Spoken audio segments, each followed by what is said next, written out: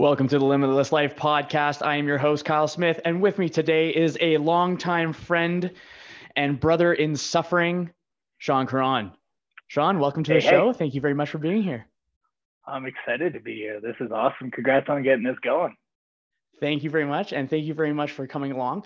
And something I want to do at the beginning of every podcast is I want to acknowledge the person that I'm interviewing with, something that is a way that they have impacted me directly, which I'm not sure how many episodes I'll go through, but I'll do my best to find it. So anyways, Shaun, my man, I just want to say thank you for pushing me into doing the World's Toughest Mudder. You were politely persistent. And it was probably, I would say, safe bet 6 months of, hey, Kyle, did you sign up for the World's Toughest Mudder yet? And this is in Las Vegas. For anyone that doesn't know, the World's Toughest Mudder is a 24-hour race, 40 obstacles. What's the distance usually? The course is 5 miles, so 8 kilometers. And I think they range 20 to 25-ish main obstacles. And then they have the penalty ones, which kind of, it blurs the lines on how many you end up doing. And then you have 24 hours to run that loop as many times as you possibly can. Nice. So with that, I was telling Kendra about this like literally earlier today, but I reference my life to a point of before Toughest Mudder and after Toughest Mudder. And at the right sequence of events just lapped. And then like the shenanigans that was going on in my life at that point, I can see where the focus happened. It was after Toughest Mudder where I really wanted to dial my own shit in. And that's where through the discomfort of doing something, and I never trained for it. I've done Tough Mudders, but I've never done that distance before. That was the first time I've ever done that distance and that kind of an event, and it was disgusting. But the thing that it showed me, that discomfort, it showed me, I came up with this philosophy of breaking down the body to build the mind back up. And I would not have been able to learn that lesson. And I thank you greatly for where I'm at now, because I contribute so much of now to that point. I appreciate that, man. Yeah, I mean, I can remember, I think it was probably in 2014, just like picking your brain, or no, 2015, because I'd done it 2015 was my first year doing it. And then I was like, after that, I was like, Kyle needs to do this with me. Like, he got me into Tough Mudder. This is like a full circle thing. And just like every couple months, like, have you signed up for that? Hey, come out, do a workout with me. You did train, we did a burpee mile. And I think that's absolutely that was a good training day on, hey, okay, that took us over 2 hours. Oh, it's about a lap at World's Toughest. That's so How do funny. You feel good? And you just do it again. Yeah. On that note, I'm also going to list off some of your accolades, because you absolutely crushed it. So you did 4 World's Toughest Mudders. That's disgusting in itself. Your longest distance was 80 miles. 215 combined miles and around 950 obstacles completed combined. So that's just the World's Toughest Mudder. Then you've also ran 3,000 kilometers in 2021, ran 2,500 kilometers in 2020, completed the River Valley Revenge, which is a 100K ultra in, there we go. A 100K ultra in 2018. You completed Sinister 7, 100 miler in 2019. You ran 1 backyard ultra because, there's no sense in actually going and running for distance. You might as well do circles in your backyard for an ultra. You know what I mean? And then you completed 9 yards for 65 kilometers and 1 burpee mile with me, my man. So a lot of fun. Absolutely. So I gotta, this is a question that I think is a really interesting one for you. And I think you'll probably have a lot of fun with it, but what compels you to show yourself so much love? Show yourself so much love. That's an interesting way to put it. I think, it's a slow trickle into it. I think anyone that starts to get into the endurance events or just doing things for a long time. I don't know too many people that think of doing that right off the get-go. It's kind of just, you start to push yourself and you hit one milestone, then then you're okay, well, I'm not destroyed. Maybe I can go further. Maybe I can do a little bit more. And it started in 2013 with you getting me to do a Tough Mudder, which at that point was way out of my comfort zone. Seeing the commercials or any previews, you watch videos on YouTube, there's people get electrocuted, there's fire, there's mud, there's all this hard stuff. And it started with that. And I remember Everest, the first time doing Everest, not being able to get up because, it's probably my footwear was horrible. I was wearing water shoes like an idiot. And I couldn't get any traction going up that thing. And you basically had to bicep curl me up that thing, but I got up it. And that was like, okay, I was terrified of that obstacle, pulling myself up, and like finishing that day was like, okay, I want to do this next year, but I want to be better at it. And then like the next year, train smarter, did way more pull-ups, ran a lot more, started to love running from there. And then, that year that we went was, we was crushing the obstacles.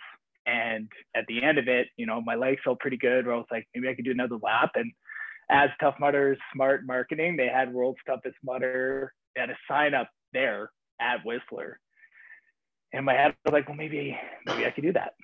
Maybe I could do that next year. And 2015 was that pivotal year for me. It's like doing your first Worlds was pivotal for you. That was 2015 was a very defining year for me because of World's Toughest, because of the impact that event, that 24 hours had on me and still has on me. Because I always refer to it back. I always think about some of those really impactful moments I had during that night, that cold night out in the desert, and how it's defined me and how it kind of broke some shackles off my limits, off my whole mentality on like kind of going through life and going through obstacles and kind of pushing yourself out of your comfort zone. And it's, I try to be mindful of it so I don't get complacent, but I think that kind of answers the question a little bit. It's a slow tiptoe in, and just kind of loved it more, and kind of always just want to find a challenge for myself. It was really physical for a lot of years. I've really worked on the mental side of it, and then just doing other big challenges. But I kind of tackle it now in the same way I would a physical challenge.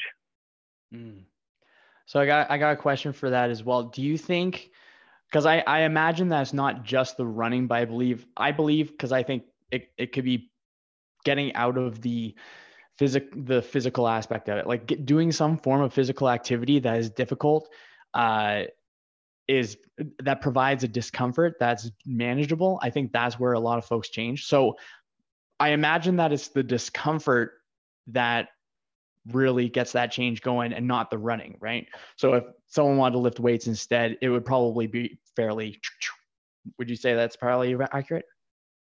Oh yeah. As soon as you kind of feel that you kind of hit that physical wall, that little physical wall where your mind starts to go like, I don't know if I can do this. It's tough. That's once you hit that point, you're in, I think, a really good spot. And you can get to that spot in different ways, and in relationships, you can be pushed into that way. Your career, your work can push you into that, can get you into that pocket. But it's kind of learning to, when you get into that, to not immediately back away and run away from it. It's to really sit in it and be like, I'm in this spot. This is actually a good thing for me. I know it sucks right now, but there's going to be some benefit coming later from this. And whatever happens, whether it's a positive or negative thing, there's going to be some learning and there's going to be some growth from it no matter what. So that's kind of something I think I've taken from starting on a physical thing with more or less running. I kind of use that metaphor a lot, where it's like, okay, you can run 100 miles, you can face kind of really almost any challenge that comes your way. You just have to get in the right mind frame. Yeah. So with with that as well. So I'm thinking like difficulties is always fun, because there's a lot of folks that like to, it's a survival bias. So it's like, oh, that person's obviously built for that, so I can't do that. So for example, I imagine that there's some folks that could be thinking, oh, this Shaun guy, he probably has the body that's built for running. Like, oh, just absolutely, like he must be a running prodigy because he is covering so much distance. And yeah, you're certainly not a running outlier, in my opinion. Yeah. So correct me if I'm wrong. You're over 6 foot, you're over 200, and you got muscle. You got muscle. Yeah. So big term sport called the Clydesdale. That's I think 200 pounds. You're a Clydesdale runner. You're a heavyweight. Yeah, I'm like 6'3". I think I'm around like 215 right now. I've always kind of been around that 200 to 215 mark. I feel like that's kind of like a healthy spot for me to be in. But I don't think I look like that, stereotypical runner, like tall, lean, that can go long distance. And with that, people have always kind of mention or say like, oh, it's gonna be hard on your joints. You're a bigger person. You're a bigger guy. Like, so I've kind of learned over the years on running as efficient as possible and trying to do as much learning as I can, watching videos, listening to podcasts on runners, on gait, stride, on trying to, I always have kind of a mantra of like, act like you're running on a cloud, like be as light as you can bounce off a cloud so you won't sink through. And I feel it's allowed me to do some, pretty long distances, get some pretty large numbers of kilometers, done without any, severe injuries. I've had a couple stress fractures come my way here or there, but as far as like knee problems, don't get knee problems yet on knock on that. I get some muscle tightness. So, but muscle is something you can work through. You can maintenance that. It's the joints in your, in your knees. You want to try and withstand as much damage as possible. And I feel like I've done a pretty good job at that. So I definitely don't look like a runner, but I also think that is a reminder that you don't have to look like a runner to be a runner. If you go out there and run a kilometer, you're a runner. If you go out there and run 500 meters, you're a runner. If you go out there and run 50K, you're a runner. It's like, if you get out there and do it, you're a runner. There's no body type or there's no like person you have to be. You don't have to look like a certain way. Just get out there and get after it and enjoy it. I totally agree with that. Kind of a neat question. I imagine Sinister Sevens or any of the toughest mutters would probably be the best kind of thoughts for this particular question. But what has been, and it's a little bit more philosophical, what has been a gift discomfort has given you? That is a great question. The gift of discomfort. It lets you really enjoy times where you're not in pain. So in times where you're like before the race or like after a few days after, you really enjoy like, wow, I feel a lot better now. That's like usually the first immediate gift. But I think what the biggest gift is just knowing you can push yourself and you find a new limit and then you survived it. And not only do you survive it, you came out of it like pretty unscathed. Your muscles are sore, but that's pretty natural. Maybe you have a couple, bumps, bruises, scratches, cuts, but there's no like big injuries. And you're able to, within a few days, you're kind of back to normal. And then you get that thing going in your head, you're like, okay, well, I just did that. And I was like, very tough. What else can I do? And then kind of what I alluded to before is like when other problems come your way, the gift you have is like, well, you can do hard shit because you did that. So you can apply that to different things. It may not be a physical challenge. It may be a mental, something with your work, something with your relationships, but you can tackle it the same because you've been able to figure out how to do something that a lot of people think is like insane or impossible, or I don't know how you would do that. It's like, well, anyone can. You just have to really put your mindset to it and not let any distractions or obstacles or setbacks derail you too much from accomplishing the goal. So I think the gift that discomfort gives is takes another shackle off, or takes another shelf off on your limit, and you just increased it one more shelf or one more block. I refer to a lot of my running endurance whenever I've done another big feed or another long run. It's you're adding another block on your endurance, and there's really no cap on it. You're just continually building a block, and that just lets you know you can go a little bit further the next time. And it's never ending, because you can always build on it. You can lose it really quick, but and then you just get back to building it again. So you're always kind of building this block of endurance, whether it's mental or physical. I think that's pretty sweet. Yeah. So a book that I read at the beginning of last year, because even though we're 3 days into the new year, was that really started helping me challenge my own thinking. Because I think that maybe we are not ready for a physical challenge, but I believe that we have the capacity to challenge our thinking rather than affirming our thoughts. And I'm working on, I have a framework that I just kind of created for the year. It's called the Big Idea Framework. And IDEA is an acronym for intentional, discussion, elimination, automation. So it's going to be intentional, actively participating in the thought; discussion, actively challenging the thought; elimination, decreasing the cognitive load; and then automation, where the conscious becomes unconscious. Ooh. Not bad, eh? So that's pretty good. Yeah, I'm trying to organize, I'm trying to create a mental exercise that's for constructive thinking. I find that a majority of folks, it starts with the physical, going into the physical activity, and then the mind changes as we be the person it takes to get what we want, which is a neat little philosophical way of going about it too. But I'm trying to come up with the mental component to it. It's like, how could I actually dial the mental component in before the physical component is? So that's why I'm kind of going with that. But anyways, the book that I read that kind of started with this whole idea, and then also overcoming the opposition, so I titled the framework as the Big Idea Framework for getting your brain to work with you rather than against you. Nice. Thank you. Yeah, it's going to be sweet. And so the book Comfort Crisis is what really started getting the thought process, how far can we actually organize our mind? How mindful can we be? How intentional can we be? And that's when you're running or in exercise, it's the flow state, right? It's where, how can we find ourselves in the environment or in the space to really think? And I think in the discomfort, that's where we really find clarity on what we want to accomplish and our intention.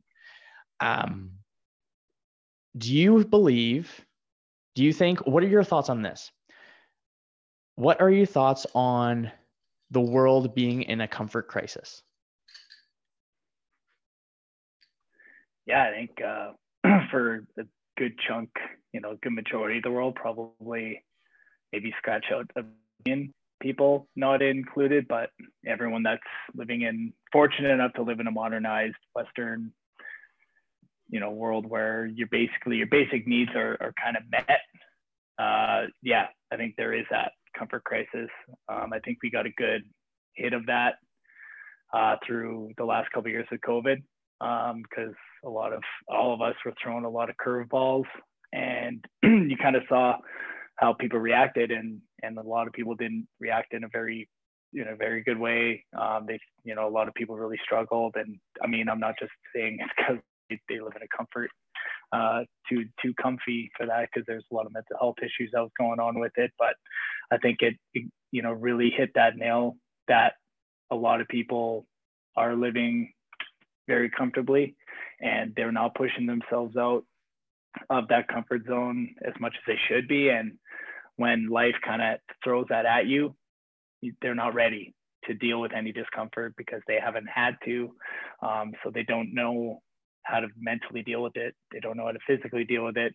And I think there are a lot of people who could get a lot of use and find a lot of positive outcomes or a lot of positivity from just dipping themselves in a little discomfort, maybe once a week or every couple of days. You do something that's a little difficult. Maybe that's, instead of, if you're watching TV, maybe instead of sitting down all the time, maybe you start at every commercial break, you get up and you do like deep squat.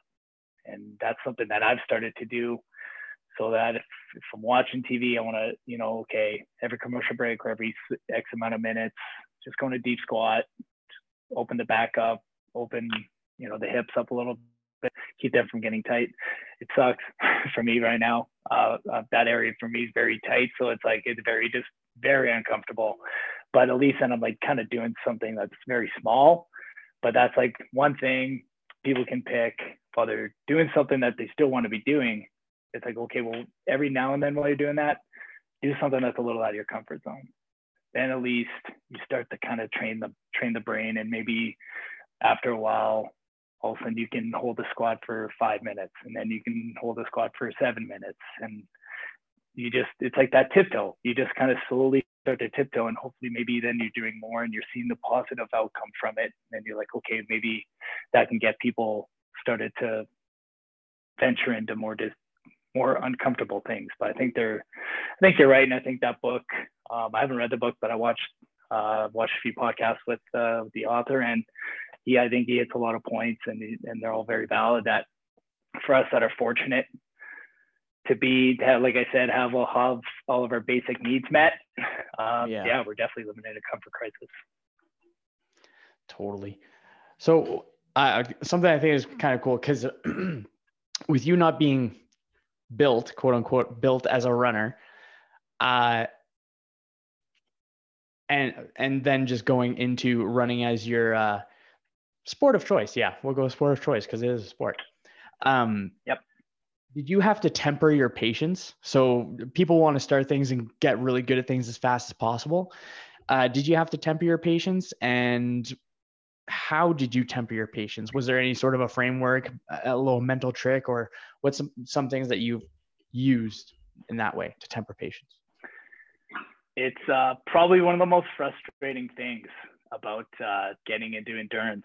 If you are someone who is thinking about it, wants to, and endurance can go in a lot of different ways. Maybe you want to run your first half marathon or marathon, those are venturing into that. There's unfortunately no shortcuts to it. I tried that. When I was training for my first World's Toughest, I went out to do a long training run, and I was like, hey, I'm doing a marathon distance today. Never done it before. Up until that point, I was doing a good thing of increasing my distance about 10% every week. So I was slowly getting in, and the run before that, I did 32K, and it was like, I felt good. So I was like, it's another 10K. Well, how bad can it be?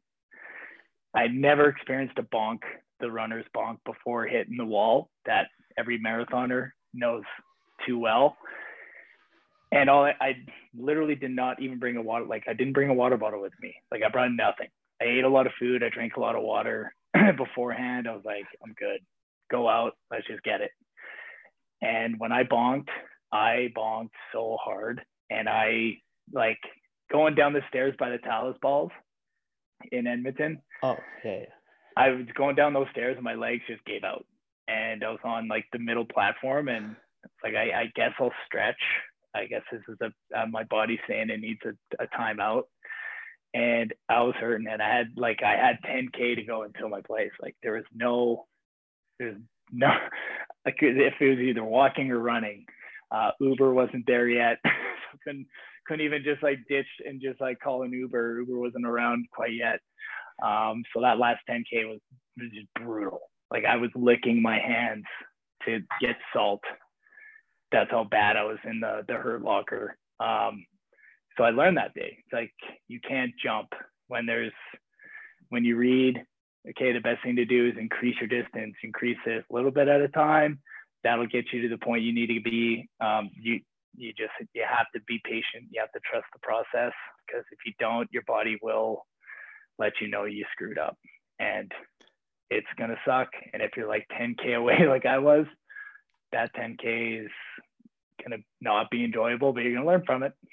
And you're going to learn what it feels like. It's So at least you know you can say you can do 10K in a pretty brutal state of mind, physically and mentally. So what, if you can recall, like, what was your internal dialogue on that last 10K? Like after your stretch, what was that? Oh, just, it hurt to run. Like running was horrible. So it was like, in my head, I was like, easiest thing to do is just walk, but I didn't want to be out there for another hour plus 2 hours potentially.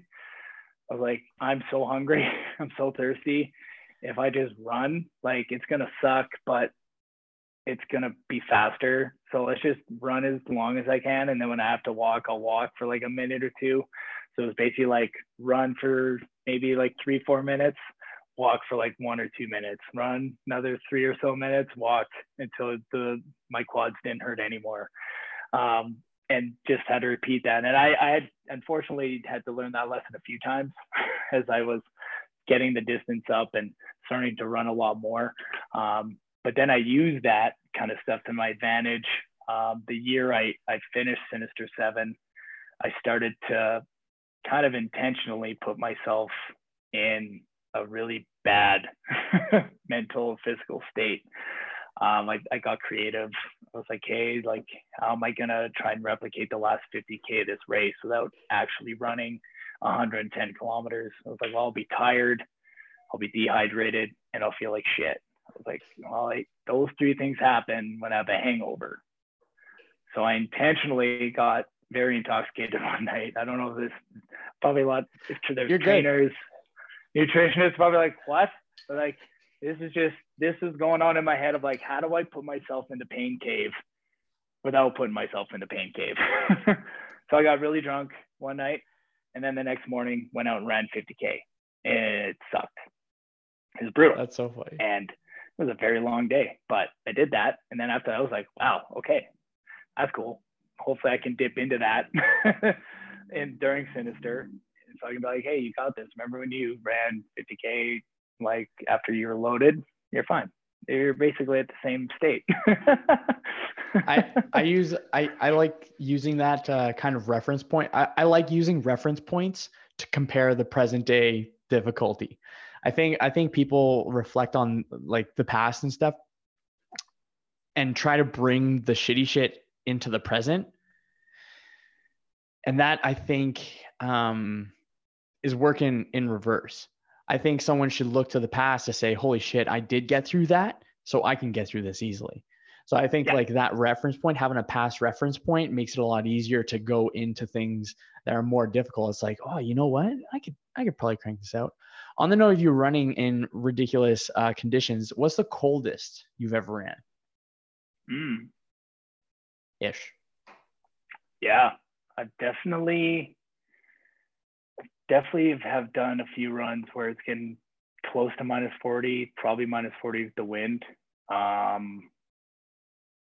During when I was doing the 3000K in 2021, like you have to run pretty much daily or every other day, and then you got to make up for that day. It was basically like just over 8.5K a day. I think 8.6 something K a day. You have to run every day to get 3000K.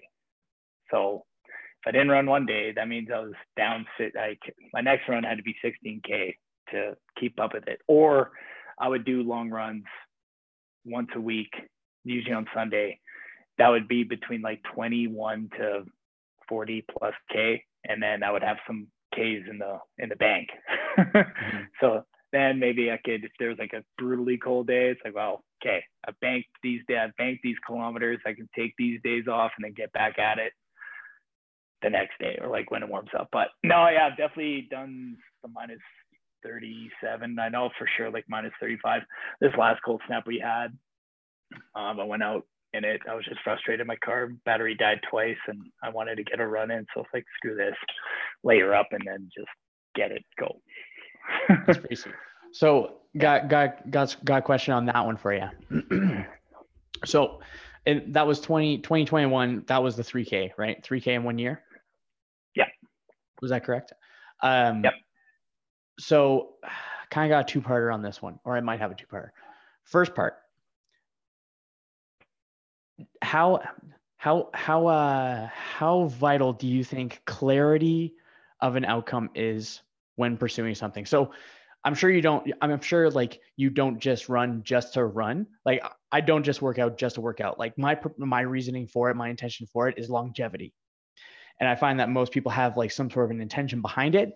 And when there's intention and when there's clarity, then everything else is it's just like, do you want to do it or not? And I like having this cool way of thinking of it is like, let's say let's say it was the 3K goal. It's either you do more or want less. Yeah. So you put in the effort, because skill acquisition or just like getting things done is time times volume. So the duration of time plus times the total amount of time allocated with volume. So across the board, we're just doing it a lot. So yeah, how important is clarity for accomplishing a goal? Let's go with that one first. I think for clarity, I think you have to be, when you're setting goals, yeah, I think you have to have intention behind them. Is it realistic? Is this a realistic goal you're trying to attain? Maybe they can be not realistic now, but it's like a 5-year goal. So you're inching towards that. And then you do that check-in every year. Am I closer to it? Is this attainable? I think for stuff that was shorter term, like, this is 1 year. I know what I have to do. You just have to go out and do it. That's very clear because it's like very cut and dry. You break it down to the day. This is what I need to run per day to get this goal. Do I want to finish on day 365? I didn't. I wanted to finish earlier. I had a goal of like, I wanted to have the last 2 weeks to celebrate, not really celebrate, but just like give my body some time to a couple weeks to relax. It could be cold. I was thinking of that too. I was like, mid-December, usually we get one blast of cold before Christmas. And like this year we did. So like, if I can avoid that, sweet. Cause I'd rather end on maybe a -5 day than a -30. So there was that clarity. And then the clarity came in the discipline that it kind of evolved with me.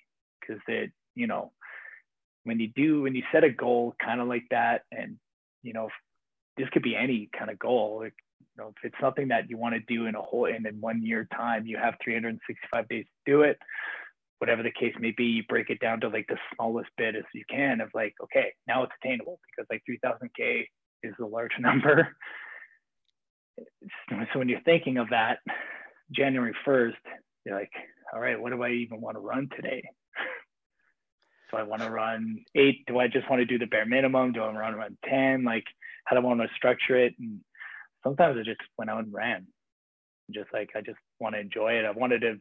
One thing I wanted to make sure I did was enjoy most of it, like the vast majority.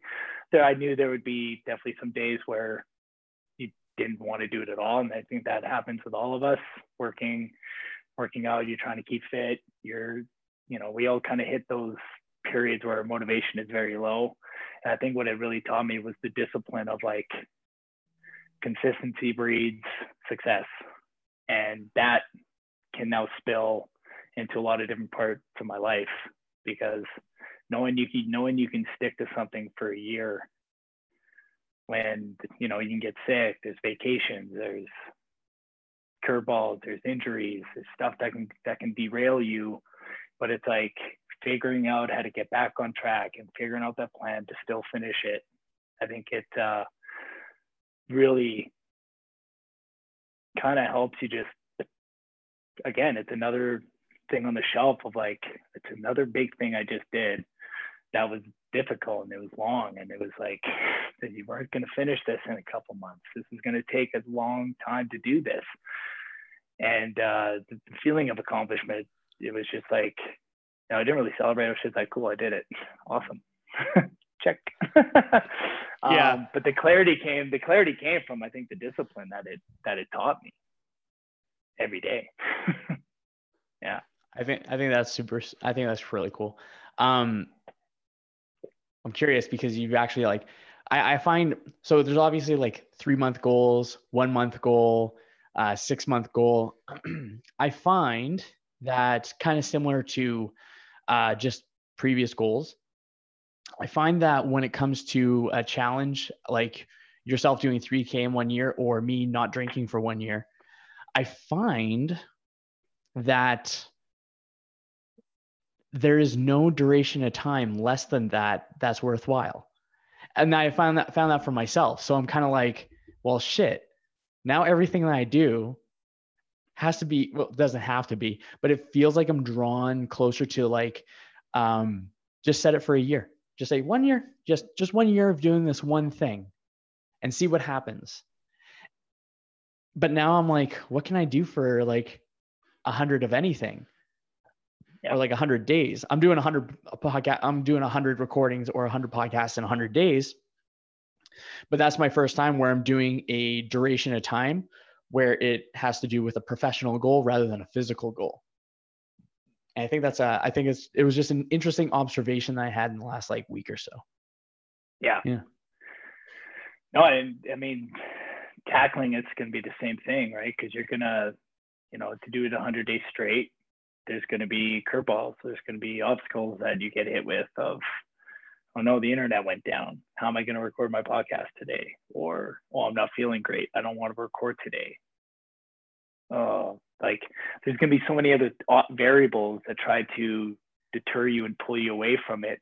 And it's like, can you stay consistent? And actually, something that just happened to me with my job, I can probably thank me doing that run, 3,000K in 1 year.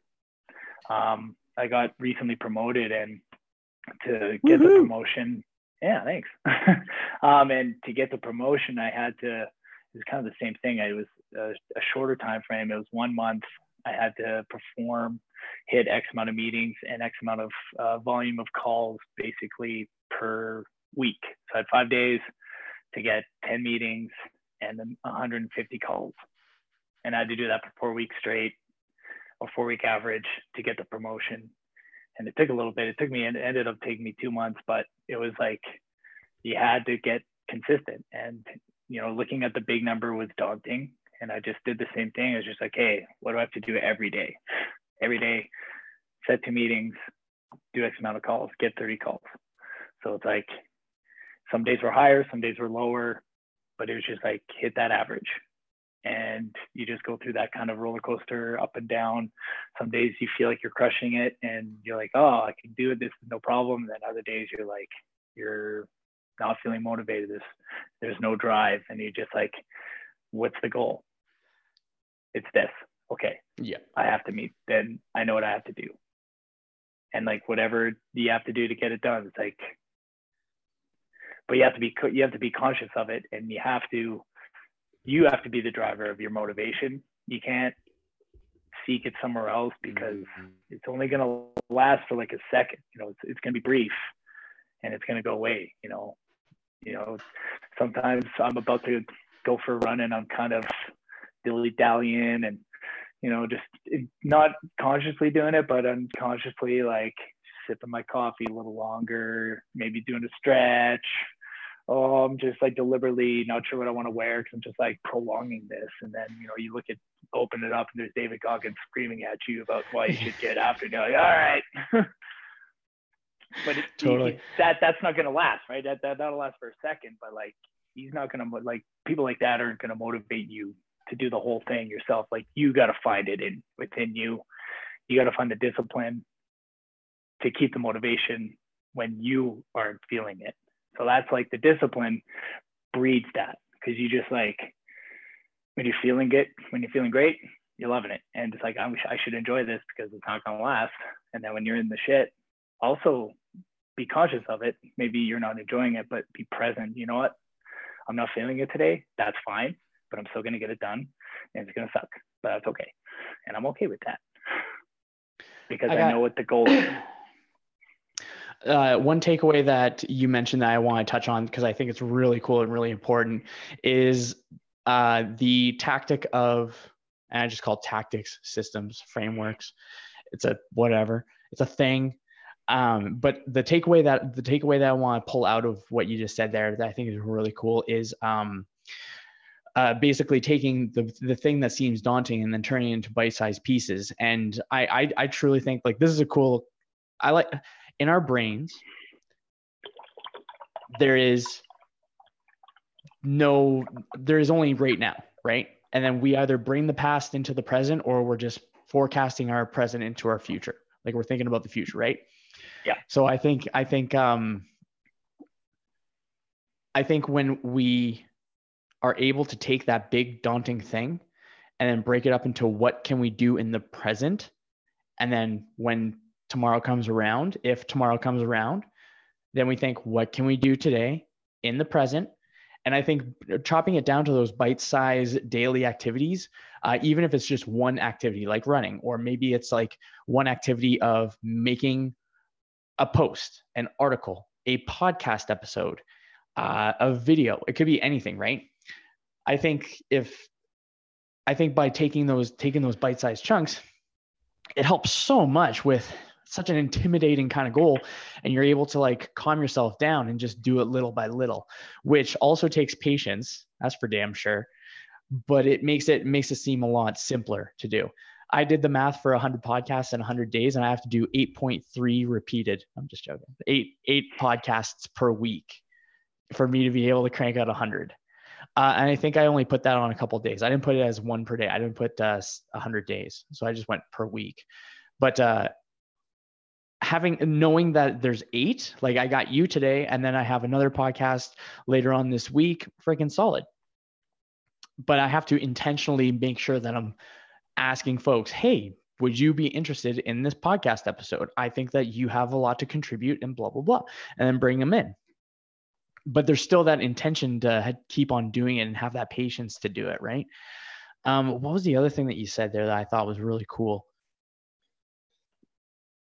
I'm not 100% sure. But yeah, I thought that was a really good takeaway. What was it that you ended with before I started talking? Because I think that I had a pretty decent point, but I forgot what it was. I was talking about motivation and drive. And oh, right. I remember now. You have to create your motivation. I'm gonna go with my framework on the idea of motivation as well, because then it's cool seeing like 2 different perspectives of the motivation component. And mine also works with discipline and everything like that. But what I like to do is this is gonna sound super weird, but we can feel our feelings, but also look at them objectively. So a feeling is neither good nor bad. If we do not connect a morality to a feeling, then the feeling just is. We're just feeling something. So we can have the stimulus, then we have a feeling. And then that feeling is based off of the story we tell ourselves about that thing, more often than not. Motivation is a feeling. It is under the category of feeling. I don't know why we prioritize such a feeling. Why don't we prioritize despair that freaking hard? People would be crushing it nowadays, which is kind of a funny thought. That's dark, but I like to use this as an exercise where I try to separate like the facts from the feelings. There's the dichotomy of facts and feelings, and I look at a majority of feelings. I don't trust them, and the reason why I don't trust my feelings, even if it's happiness, because I'm like, why is it that I'm happy? So I like asking myself the question about it. But the reason why I don't trust feelings is because they're flaky. They don't have my best interests at heart. It has my baseline interest at heart, which is survival. And I like to view motivation as a flaky friend. Motivation is the flaky friend that is great when that friend shows up, but they're not so likely to help you out when it comes to moving day. You know, it's like they're nice when they're around, but when they're not around, it's like, yeah, okay. But we depend on that flaky friend to fulfill our whatever, our desire, our need to accomplish things. And I like to think that whatever we depend on makes the rules. If we're depending on a flaky friend to be able to make progress, and I like to put it as our health, wealth, health, wealth, relationships, and happiness. I like thinking of it in that kind of a matrix. And so I find motivation. I always associate motivation with that flaky friend, where it's nice when they're around. So when I'm motivated, I use it. I do not waste it. I'm not saying motivation is bad by any means, but it's definitely not trustworthy. Nope. Absolutely not. Because there's that day where like you have something maybe marked on the calendar, and every day leading up to it, you're like, yep, it's happening. It's gonna be no problem. We're getting it done. Day happens, and all of a sudden you're not feeling it. It's gone. Motivation left you, and you're like, oh, I have to do this. I want to now. Maybe I won't. It's okay if I don't. Where it's like the drive is what keeps you going on that level, because the drive will be like, yeah, drive is the consistent one, because it's there. If you have it, the motivation will go up and down on it, but you won't waver on it. And like, yeah, when you're motivated, that's why, hey, I'm feeling really motivated today. You're right, it's feeling, and you're like, yep, this workout's gonna be easy, no problem, like, do it. It's the day that you don't want to do it, and that's like the most important day to go out and run. And I think, I don't know if it was Goggins or someone that had mentioned that, it's like, it's not about the days you want to, it's the days you don't. And that's what defines how you're, you know, if you're going to hit that goal or not. It's like, because yeah, it's easy when motivation's there. You're feeling it, your muscles are working good, your brain's working good, whatever it is. Like, I'm writing, if it's a writing goal, I'm writing like 10 pages today. And then there's a day it's like it's a struggle to write one. And that's what the drive, that's what creating a strong drive brings, because it's going to get you out of the bed when you don't want to. And when you just like know you have to do something, you just don't let that waver. You just like, whatever, I'm just going to get it done. I think I like thinking of going robot mode. It's like, don't think, just do it. Just like, just like relax everything, or not relax everything, but just like, don't think. Funny you mentioned robot mode. That is a mantra that I do bring with me on. I brought it on me during like Sinister, some of the longer ultras I've done, when things start to hurt and things aren't getting enjoyable. I kind of like, I am a machine. I don't feel. It's just go, turn off the feeling, turn off the pain, just get it done. One step, 1 foot. That's all it takes. Just keep moving. Okay, I got a cool question. Kind of ties into a couple things. So if you were to explain to a 12-year-old child how to separate the facts from the feelings, like how to separate the facts and the feelings, what would you say? Because I know that I understand that there's, for like context of where this question came from, there's a lot of people that are defined by how they feel rather than defining the feeling. That sounded pretty cool. So I'm gonna there's a YouTube clip right there. But they're defined by the feeling rather than defining the feeling. And but pre-World's Toughest Mudder, WTM, pre-WTM. This is my timeline. You know, there's BC, there's AD, same. So before that point, I had horrible emotional regulation. I wouldn't say horrible. I was pretty decent. Like I was certainly not like off the rails like many other individuals. So I guess I'm being hard on myself, but I think looking back, we're usually a lot tougher on ourselves than we really need to be. Yep. Which is really important to give ourselves some grace period, I suppose.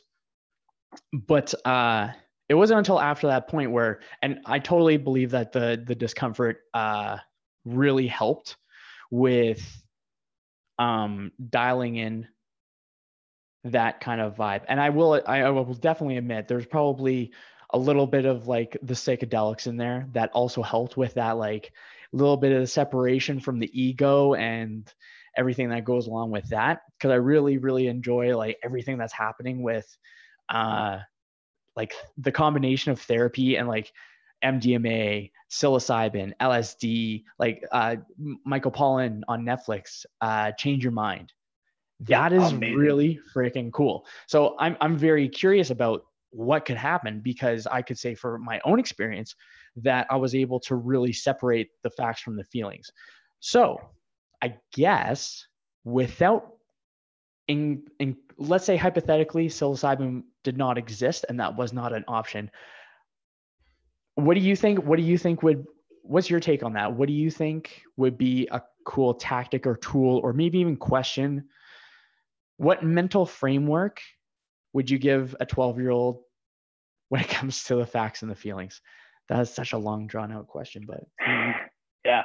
I think trying to teach the power of consistency. I think that would put the fact to the feeling. And when you asked me that, I was like just thinking of 12-year-old me. I played hockey. So I played organized hockey for my whole childhood, basically. And, if it taught anything, it was like, there's stuff that's going to be happening throughout your week that is going to be happening. Your Saturday morning, you're not sleeping in, you're getting up at 5 a.m. to go to Fort Saskatchewan for a practice, or Josephburg. For people in Alberta, you know where that is. You're going to Moyer, Mundare for a 6 a.m. practice. And that's not what a kid wants to do on their Saturday morning, right? But so, for the majority of kids, it's the parent waking them up early and, hey, we got to go start to get ready. Here's the water, get to the rink. At least the reward after is usually stop at McDonald's after. So that, I know for me, that was in my head. I was like, this sucks, but there's a reward after. There's McDonald's breakfast coming. I'm getting a hash brown. So just do this crappy part of practice that's early and cold, but there's some good after. And I think that would probably be my lesson, teaching consistency and teaching them the outcome, the positive outcome that comes from being consistent and doing things consistently, whatever that is. If they're not doing sports, there's always something that you can teach them on, consistently making your bed, consistently cleaning your room, consistently doing something to breed discipline. And discipline, I think, sometimes gets a nasty, can feel like a nasty word, because it's usually discipline is reverted to as a bad thing. And I think that, you change the mind frame of it. So this isn't a bad thing that I'm teaching you. I'm teaching you, this is something very strong. And you're going to be able to take this for the rest of your life. We're building this foundation of discipline with you of when there's a task at hand, there's just okay, we're getting up at 5. We're going to practice. Yes, there's a reward after. You get that cookie. You get the cookie for doing the hard thing, but you have to get up to get it first. So I think that's what I would try and teach a 12-year-old. Whether that would be successful, it'd probably take a long time. I think it took me a long time. And I can to go further with this. I had some teaching of this, not just with hockey. So usually in the summer, my family has a cattle farm, as a dairy farm in Innisfail, and my brother and I would usually go there for usually a couple of weeks in the summer. I was not a farmer. I didn't want to be a farmer. So, there it's 5 a.m. every day. You're getting up. There's no day off. There's absolutely 0 days off on the farm. And, I would get up usually by 7, make it out there to finish chores. But I was usually sneaking in to the house earlier. I would find my opportunity, sneak in, and then I'd be first one in line for breakfast. My uncle would just be like, "Oh, really? You skip out and then you think you're going to eat first?" And he would get to the back. I just didn't understand it at the time. He, I was usually cleaning calf pens, which to me, that was the worst thing. It was so hard because it's manure. Basically, you're cleaning out this calf pen full of manure to put the fresh hay in. And I would see my uncle and my cousin out in the tractor, harvesting, doing their thing. And I'd just be so envious and so angry that I'm doing this hard stuff and they're getting to sit all day. woe is me. But I look back at it now, and that was beginning to lay some foundation, and I'm happy for it now that I had to do those things, because I think it did help me as I got to get going in some endurance stuff and doing things that are pretty tough. I didn't know at the time, but that stuff kind of laid some foundation for me. So that's what I would try and teach a 12-year-old. That's pretty sweet. I really like that. I'm going to go with, I think consistency is actually really sweet too. I'm going to go with consistency for the same answer. I'm going to steal your answer, but I got a different context with it. I believe that consistency provides us the evidence to counter our intrusive thoughts. So I like to think of things like a court case where it's between facts and feelings, and whoever wins the court case, evidence wins the court case.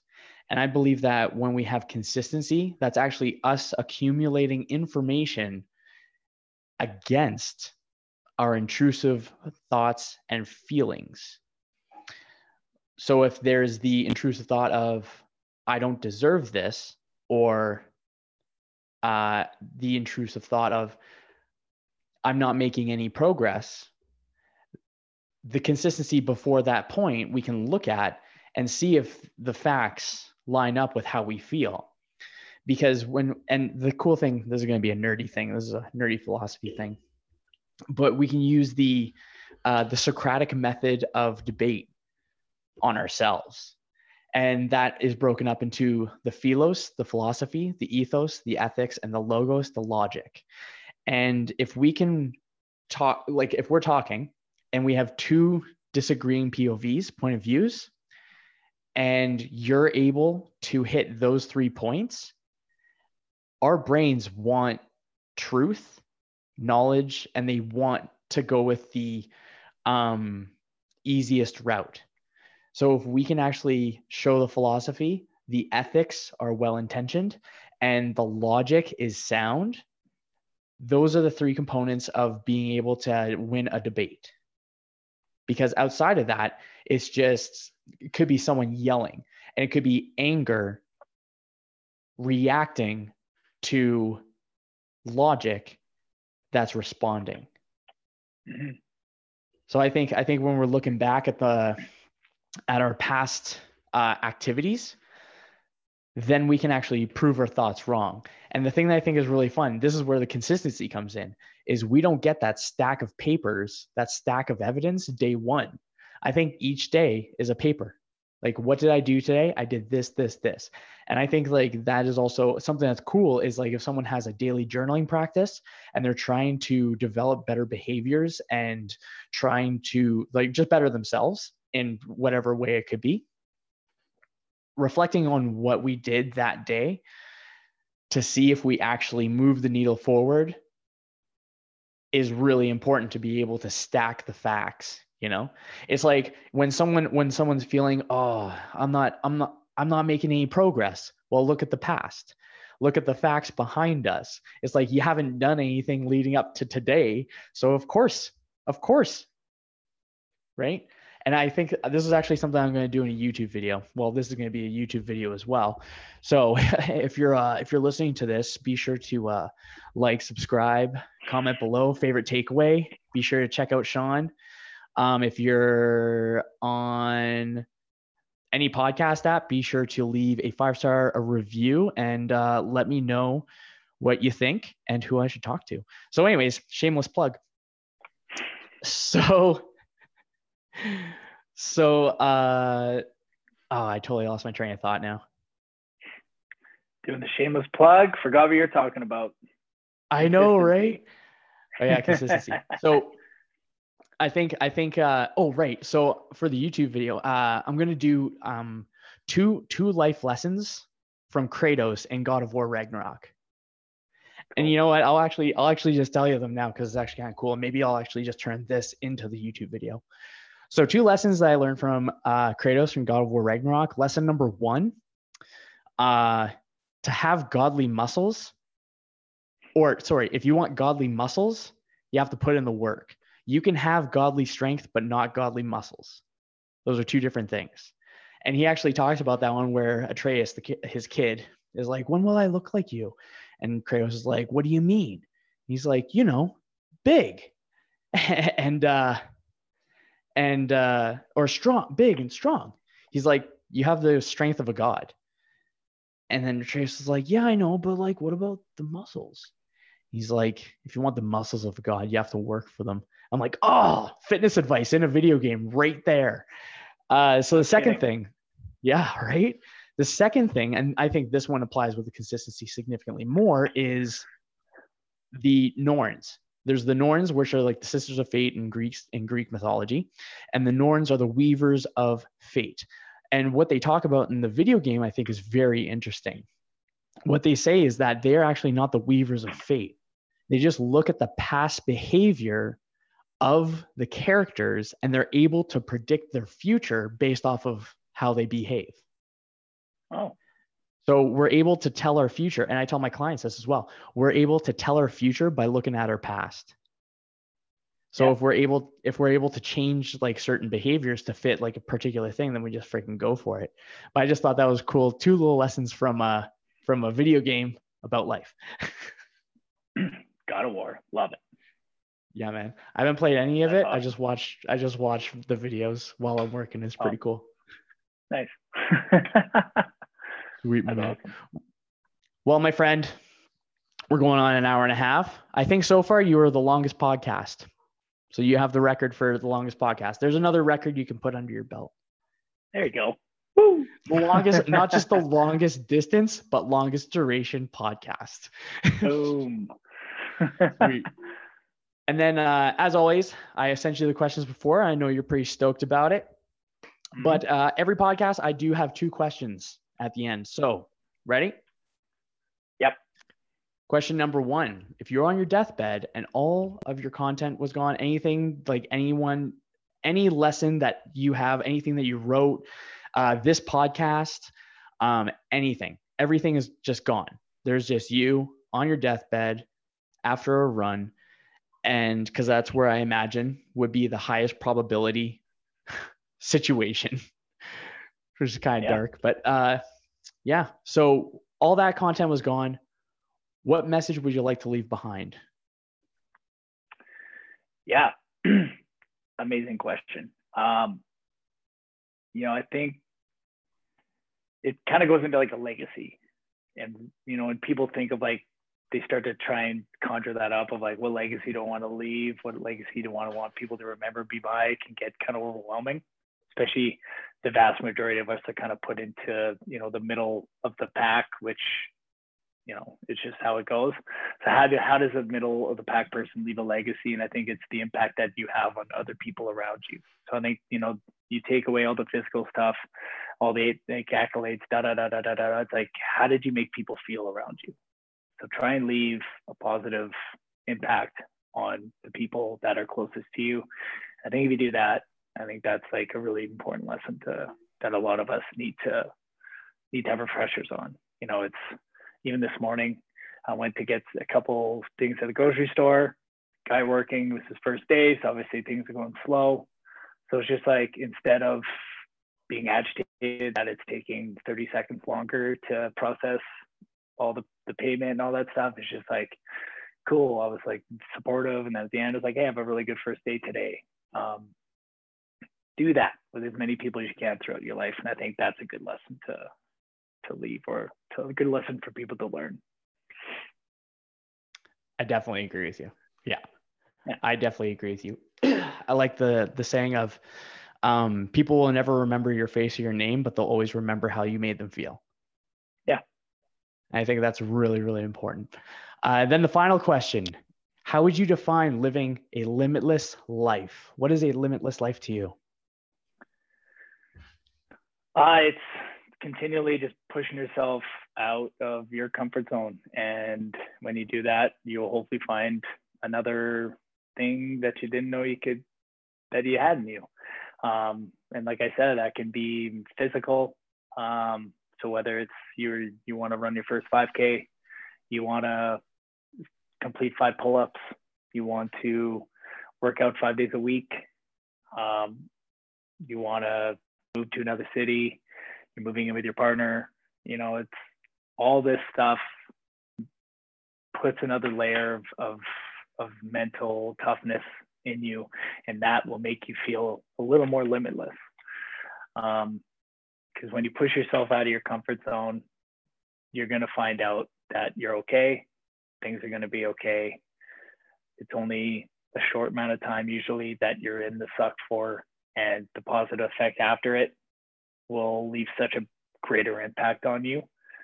So get yourself out of your comfort zone, because that's where the juicy stuff is. Oh, that is an awesome way to end this podcast, Shaun. Thank you very much. Do you want to plug anything? Do you want any people to reach out to you? Any socials? Anything like that? Maybe your Strava app socials? People can follow you for your disgusting. What was the distance? What was the distance accumulated in Strava again? You said it was 8190? 8,109 apparently. Nice. So, I think there's probably quite a bit more somewhere out there. Yeah. Before the tracking. Yeah, before tracking was too big, but you can find me on Instagram. I think it's SDKC. I think SDK Caron. There it is. Got to even remember my Instagram page. There you go. If you want to check me out there. It's usually running or mountains and camping. So that's the majority of my Instagram posts. So you want to see an occasional run, get plugged, it'll be on there. But yeah, I think the biggest plug is just do something that's out of your comfort zone. Do something that you don't really want to do. I totally agree with you. Thank you very much for being on this episode, dude. I appreciate you a ton. And I'm just excited to see what you're going to be doing in the next chunk of time. You're not someone who is gonna, I don't see you exactly sitting still.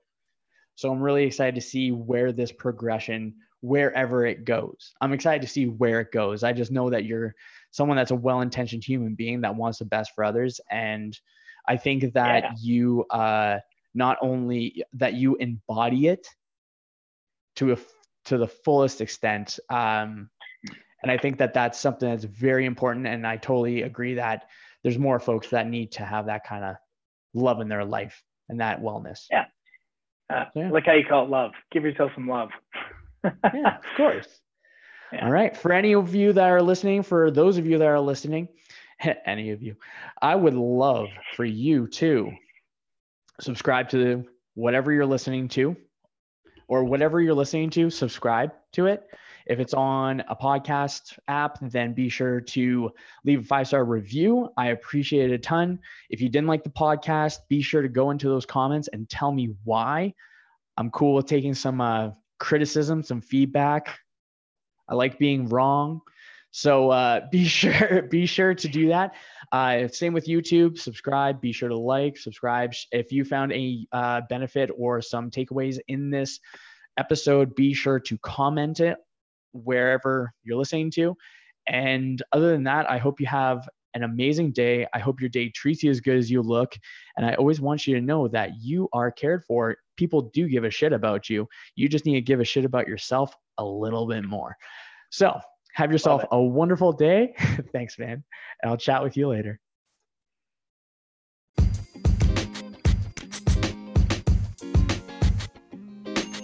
Thank you very much for tuning in today. Before you go, I would like to ask a small favor from you, and that would be to subscribe wherever you are listening to this. If it's on YouTube, subscribe on YouTube. If it's on Spotify or Apple Podcasts, click subscribe so you will get more of these podcast episodes. It would mean the world to me. I truly appreciate it. And while you're at it, if you can share this episode with a friend, that would be amazing. Thank you very much, and I'll chat with you later.